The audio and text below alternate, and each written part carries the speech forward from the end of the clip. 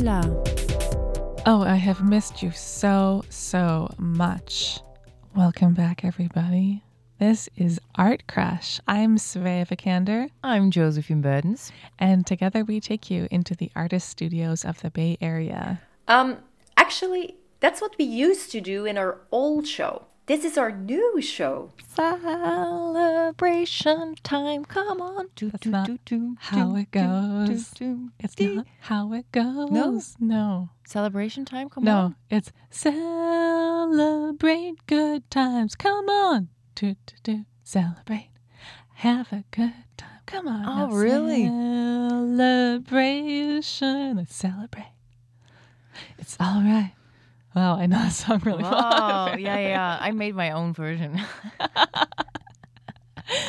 Anyway, yeah, so podcast is really exciting. Very keen for you to look up the show on iTunes or wherever you get your podcasts, subscribe, listen, review, rate, tell your friends, tell your pets, tell your plants. Josephine, who do we have a crush on this week? This week we have a crush on the Egyptian artist who lives in Oakland, Mariam Quesney. Tell me more. So Mariam moved from Egypt to Oakland a few years ago. Besides being an artist, she's a mom of 2 small children. And Mariam makes these beautiful drawings about motherhood. Exciting, right? Yeah. They're absolutely beautiful. If you want to go ahead and develop your crush on Mariam, you can follow her on Instagram. So her name is Mariam Quesney. I think we should just go ahead and see what Mariam has to tell us. Right. I wish we could go to Cairo, but she lives in Oakland now. So Yeah. let's head over to Oakland. Yeah. Okay. Let's go. Let's go. Hi, I'm Mariam Al-Quesney. I call myself an artist now, semi-confidently. I'm helping mothers celebrate their story through art.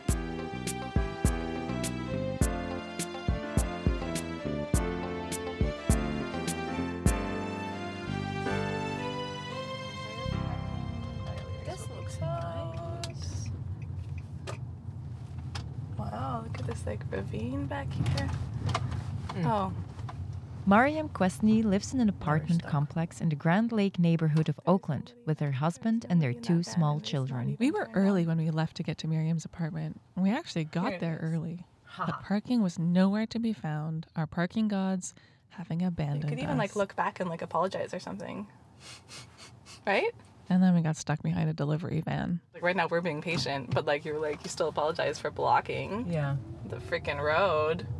Hey, man. Hey man, I Hey, want man, your don't do apology. that. I'm not mad, but I want an apology. We ended up circling her neighborhood for 15 minutes before parking at the bottom of a very high hill. Anyway, we can walk. We're Yeah. European. You're Europeans, we walk. We're European. Okay. If we had gone directly to Miriam's apartment, we would have been almost on time, but we had a Google Map problem. You know what? We missed our. Oh, really? Yeah. Basically, I walked us too far in the wrong direction. Oh, look at this. We did stumble upon a pay-what-you-can farm stand under the freeway, though. Feral Heart Farm, certified organic. Pay what you can. You just put the money into the little lockbox. Because this is Oakland. This is so cute. We walk up a steep flight of stairs up the back of a hill and finally make it Okay, number 6. 10 minutes late to Miriam's front gate. Hello? Hi, it's Svea.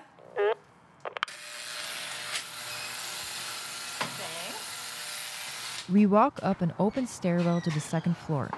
A long balcony reaches past the other apartment doors. Mariam is standing in front of hers. Hello, baby. Hey. This is Josephine. Hi, Josephine. I'm Josephine. Nice to meet you. Please come in. Thank you. We have a guest today. Hi. Miriam's husband is sitting at a desk facing the wall immediately opposite the entry of their small 2-bedroom apartment. I'm because I His name is Matas. He works in the nonprofit sector here, but in Egypt, he was a comedian. Can I put my shoes here? Okay. Okay. Oh my God, I love your place. Oh, it's so cute. Their place is brightly colored with art on the walls. It's not new, but its open concept, with a beautiful newly renovated kitchen on the right. But it's cute and tiny and convenient because everything is like within. Totally. Yeah, totally. You see an accident happening, you're like, They have a sliding glass door onto a very small cinder block lined patio. You can hear the freeway nearby. look, Josephine. Aw, this is great. Miriam's painted the walls of the yard space bright turquoise, and it reflects a bluish light into the small living quarters. She's also gathered wood chips from the Berkeley City Yard and created a playground-like space for her kids. I try to make it convenient and accessible, but they rarely come and play here. Miriam offers us some refreshments. Can I offer you some snacks? I can make you I'm okay. dandelion tea, which is like this really nice. That sounds good. And it is so good. These are my two favorite: the turmeric one and the caramel nut. Oh, And they're nice caramel with nut cream. sounds So good. just if you don't do dairy, they won't be nice. The lactose-induced indigestion, totally worth it. Yeah, for a while when I wasn't making anything, it was the only outlet I had to like decorate the house and like tweak and tinker and play. So that's why it's that every corner has something. She shows us a small corner where she does her drawings and paintings. And this is where I work. Everything is very compressed and efficient, and every little corner has been utilized. There's a bright desk lamp, pegboard almost all the way up the wall, and shelves above your head. So as soon as you come into the house, there's a wall. On the left side, I have a pegboard wall. It has all our things from glue, staples, yarn, tape, everything you can possibly use to make something, drill, some panels with drawings, envelopes, shoe rack, sewing stuff, books. And in the front, you see shelves, has lots of storage, books, paper, scraps, photos of us, and printer, and my desk, and all the paints, and my work. Lots of light. One of the desk legs is covered in baby photos. Well, we have all the photos here for Taha because when Karima, our youngest daughter, was born, he felt really left out. So we had to show him that he was here first. He's very much loved, and all the people that love him, the grandparents, the aunts, the uncles. So it's only about him now, which has to change soon because she's starting to understand what's going on. There's a laptop stand on Miriam's desk, which she has angled so that it can be a height-adjustable easel. I just got that because I was hunching over so much and hurting my back. So this just raises up the drawing. It's kind of like an easel for the desk. Artists take note. This is a great idea. And do you sit on this chair? Yeah, just happened because we have that chair. I wasn't really intentional. I like it because it's big enough for my bum. So I can sit here for longer. I like working from home. I wouldn't do a studio ever because I would have to replicate everything in the studio, and I don't want to do that. And I work at night while the kids are sleeping, so it's really convenient for me to have this workspace be at home. I spy a quote written on a card and stuck above Miriam's desk. A quote? Inspirational. Oh yeah, I am enough. Yeah. It's been a journey to get to here. I've struggled with making art for the past 10 plus years because I didn't see many people that looked like me who were artists, and I didn't see people who were normal artists that weren't eccentric and depressives, and I'm just a normal person who from Egypt, We set up in Miriam's child's room. We drape a blanket over the bed's wooden frame. It's a pink blanket, and as we huddle inside, it's like the three of us are preschoolers in our own homemade fort. No boys allowed. I studied fine arts to begin with at the American University of Cairo, and then I transferred after 2 years after finishing all my major requirements. Went to Pratt Institute in New York and studied interior design. After that, I went back to Egypt, worked for a year and a half in interior design stuff, and got my soul sucked out of me. Meanwhile, I was working on, I was writing poetry, even though I don't write any poetry now. And I wouldn't even consider it poetry, but just writing stories that were really important for me to share. And I didn't find an outlet in Egypt at the time, so I just decided to start an open mic and had my first open mic in 2009. That was pre-revolution, Egyptian revolution. And it just spiraled out of there, and we became the biggest traveling open mic event in Egypt. It's illegal to have groups of people come together in Egypt. Like, you can't do that. We did that anyway in cafes, and we somehow went under the radar. And lots of people like found their voice through this movement. It was called Mashrour Marikh, which means the Mars Project. It's one of these things that kind of took off even beyond my power, beyond my ability. Like, I'm not a very charismatic person, but somehow, and I'm very shy, somehow I'm seeing these events in front of hundreds and hundreds of people that I didn't know. And we've had hundreds of open mics all over. And it was amazing because we didn't even have much of an underground music and art movement in Egypt, but it kind of took off from there. So before the revolution, people were more metaphorical about what they wanted to say. Things were more hidden in read between the lines kind of thing. And after, it was like, everything was being said out in the open. Like people were just like tongues out, mouth open. Like, I think when you have more limitations, you push to be more artistic, definitely. So after, I feel like there was more ranting than artfulness and how things were said. And after that, it balanced out again. People were trying to say something from their own self that was meaningful rather than just like running the first sprint.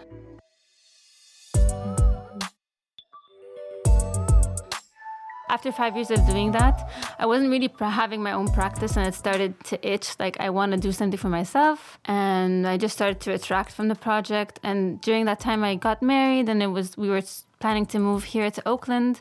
So there were lots of identity changes for me, like being married, moving. I had so many more layers to who I was as a first perception of me, like brown, Arab, whatever, Muslim, all these things that I don't know people are reading or not. To walk in the world as someone who knows how people see her or sees her identity and knows exactly the negative connotations that are associated with that I have to like counter that constantly in my movements at the grocery store, walking into a store, being with my kids. I don't want to shout at them. They'll think I'm this kind of person. Like, just everything I do, I feel like I'm being watched. So anyway, identity has been like a hovering thing for me ever since I moved to the US, which was almost 5 years ago.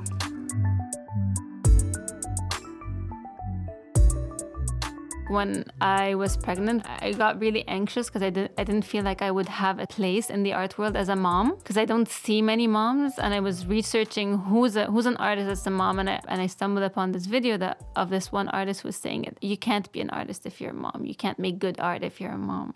And at the same time, bombarded with this ideal vision of a mom and all this beauty and glowiness and slenderness and all these like perfection-driven imagery of motherhood that was like very unrealistic for me. In the beginning, I was like, okay, when I'm a mom, I'm going to feel this, or when I'm pregnant, I'm going to feel this glow or this beauty and I'm going to feel so good, but I wasn't feeling so good.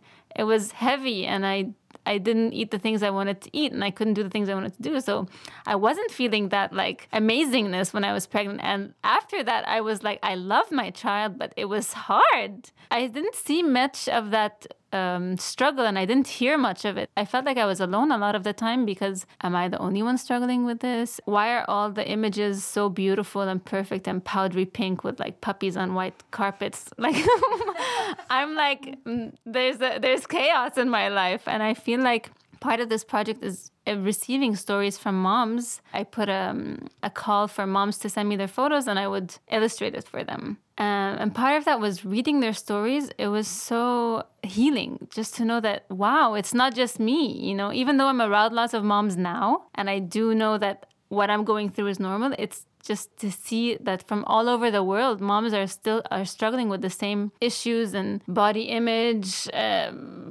You know, everyone has their unique perspective, but in a way that's it's also universal. It's really important to represent this kind of motherhood, the real, the raw, the chaotic, and in a beautiful way through art. So I think it's actually important for more of this to happen, and more people to acknowledge this invisible motherhood energy that's in everyone's life, whether they like it or not, because they're born from a mother, even if they don't have contact with their mother. Even if they're not a mother, they have mothers, they know mothers. So you're in constant contact with motherhood.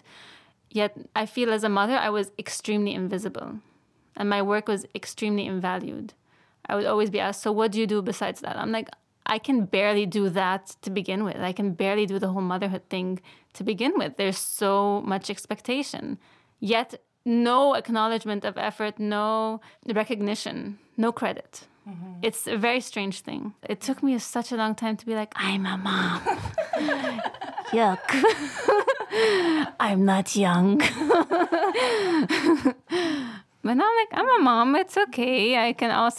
I'm whoever I am. It doesn't, in a way, the whole identity thing I was working with or struggling with, it got lifted because now I don't care. I just want to live. I just want to have my lunch. I just want to like make sure my kids are alive, in the car seats, buckled, and then in their beds asleep. And everything else doesn't matter.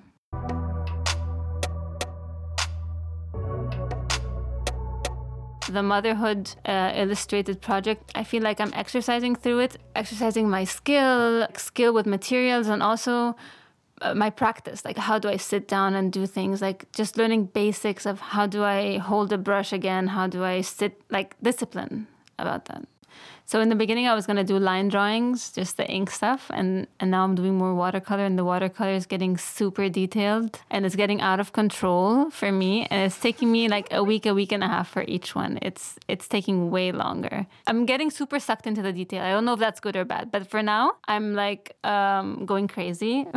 It's been a big learning process with the technique of watercolor. I've been learning so much about it. You do it and then it settles however it wants to settle. And that's also very telling of motherhood. Like, I want it to go this way, but it's going to go wherever it needs to go. It's going to settle how it doesn't settle really, but it's going to go where it needs to go. And this lack of control is what motherhood has taught me so much. Like, you do what you can when you can, and most of the time you don't do what you want. The subjects I had were things that lied around in my house, like the vacuum cleaner, a scrub brush. So it started off like, I'm not going to think about my subject. I'm just going to do what's in front of me. I was having so much fun. It was so fulfilling, so satisfying, so good to have something to do beyond the kids and the house. And I think that led to the motherhood thing, because the most present function that for me as a person in this world now is motherhood. I'm mothering all the time. It's nonstop. And I remember, like, when I was pregnant, I had so much anxiety because I was hoping to move here and start my art career and like find myself. And as soon as I came here, I got pregnant. So I was like, oh no, something's going to take over. I don't know what it is. I don't know any mother artists. So I actually bought lots of mother artist books that had stories in them. And that really helped. It was kind of depressing though, because a lot of them would say, we have like 3 hours to work a day. And I'd be like, what? I need like 16 hours. What are you talking about? And I remember being in a studio a while ago, and this mom would come from 9 to 3. And I'd be like, how do you ever do anything? How could you ever do anything in 6 hours? You're crazy. You're never going to get anywhere. And now I'm like, oh, I have an hour. What? That's crazy. Which I do. That's what I have in a day, really, with commuting, dropping off, and rehabilitating myself after the morning chaos. It's really like an hour and a half if I'm lucky. And after they sleep, when I have zero energy.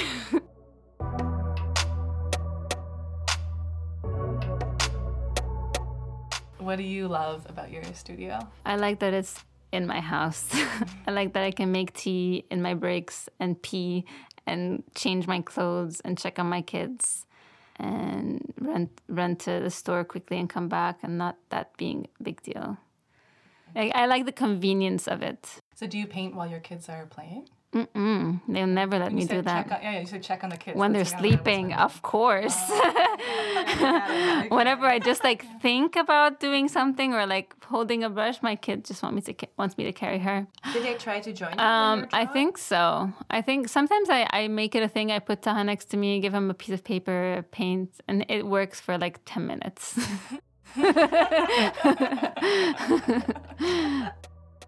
In Egypt, in the transition from open micing to designing and doing things. It was actually in a very interesting place called Darb 17 18. It's a potter's community, and it's originally a poor area. A bunch of artists came together and set up an art gallery there, and my friend has a studio there, and I would go work with her. It's a very interesting space. I don't think there's many artist communities, but the ones that are there are really interesting and multi-class. You know how like there's racial stuff here? There's class issues in Egypt. So to have a multi-class complex is kind of a rarity.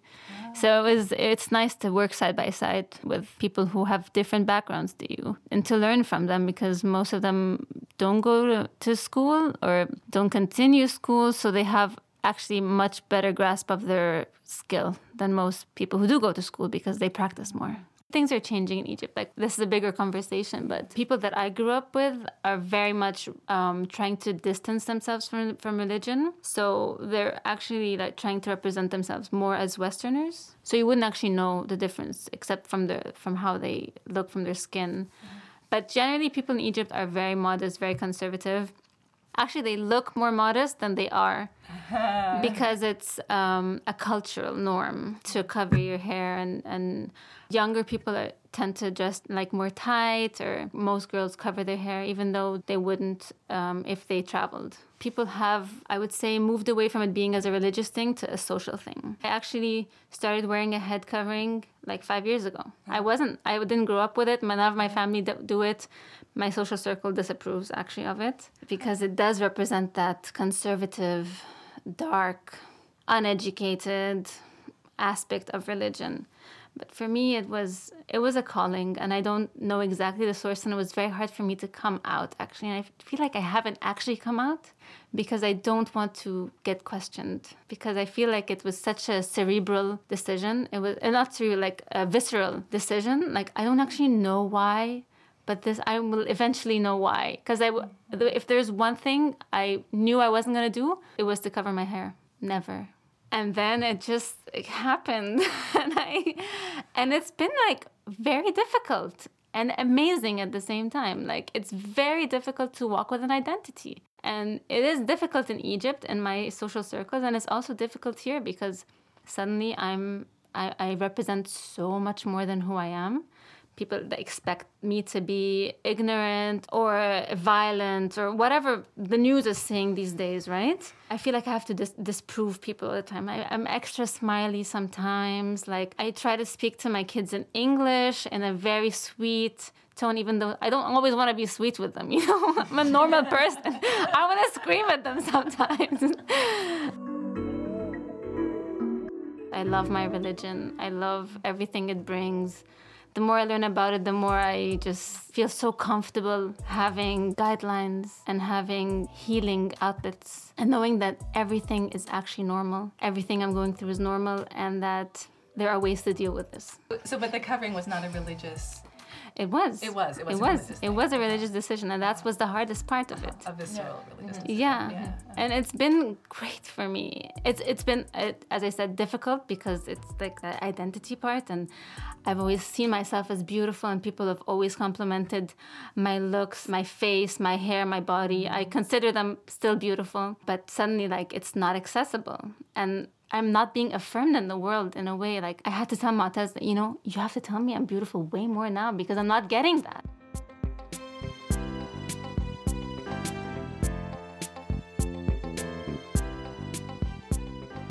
My email is melquessny, melquessny @gmail.com.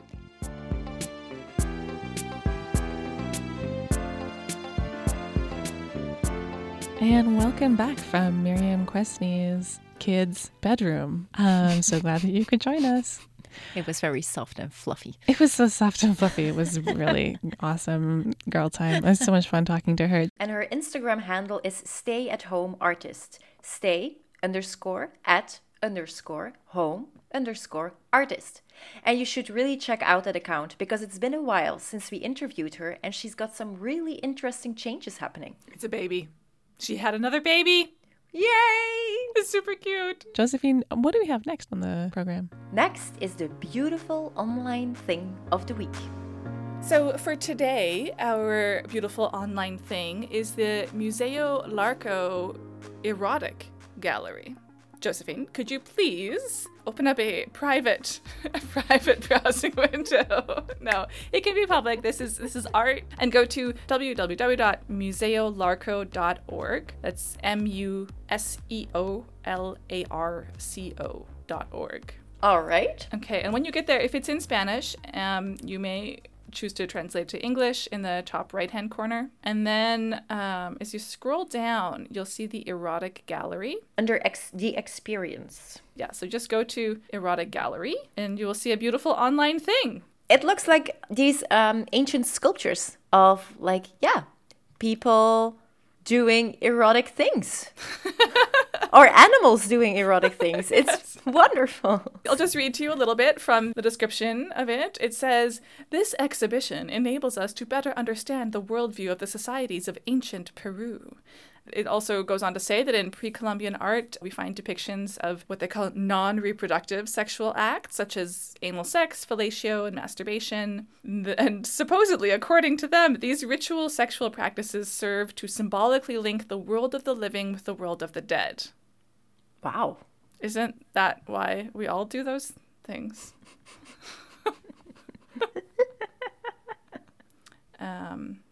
Are you there right now? I'm still there. Yeah. I'm looking at it. What are you looking at? The interactive map, but I actually don't dare to like click on anything because Why? because I'm afraid like music will start to play and then the recording will be like completely like No, there's no but music. there's no music. That's No, perfect. there's no music. That's But honestly, I mean, the sculptures are quite beautiful. they are very beautiful. And it's true that there are a lot of like death, sex combination figures here. We have one, it's like a skeleton with a very large erection that was also a spout. Romans also painted like very erotic scenes, but that's something that gets pushed back. Like in art history, not a lot of people talk about it. Really? No. Oh, I don't know. I feel like that's all people in art history talk. I don't know. Oh, really? I feel like the Romans and the Greeks and their like supposedly erotic pottery, it's like mostly just like rape and pedophilia and not like this. This is like ancestors coming to masturbate so that they can fertilize the earth. Like this is better. Beautiful. Thank you for sharing this with me. And us, not only me. I'm sorry. Okay. No, but this is nice.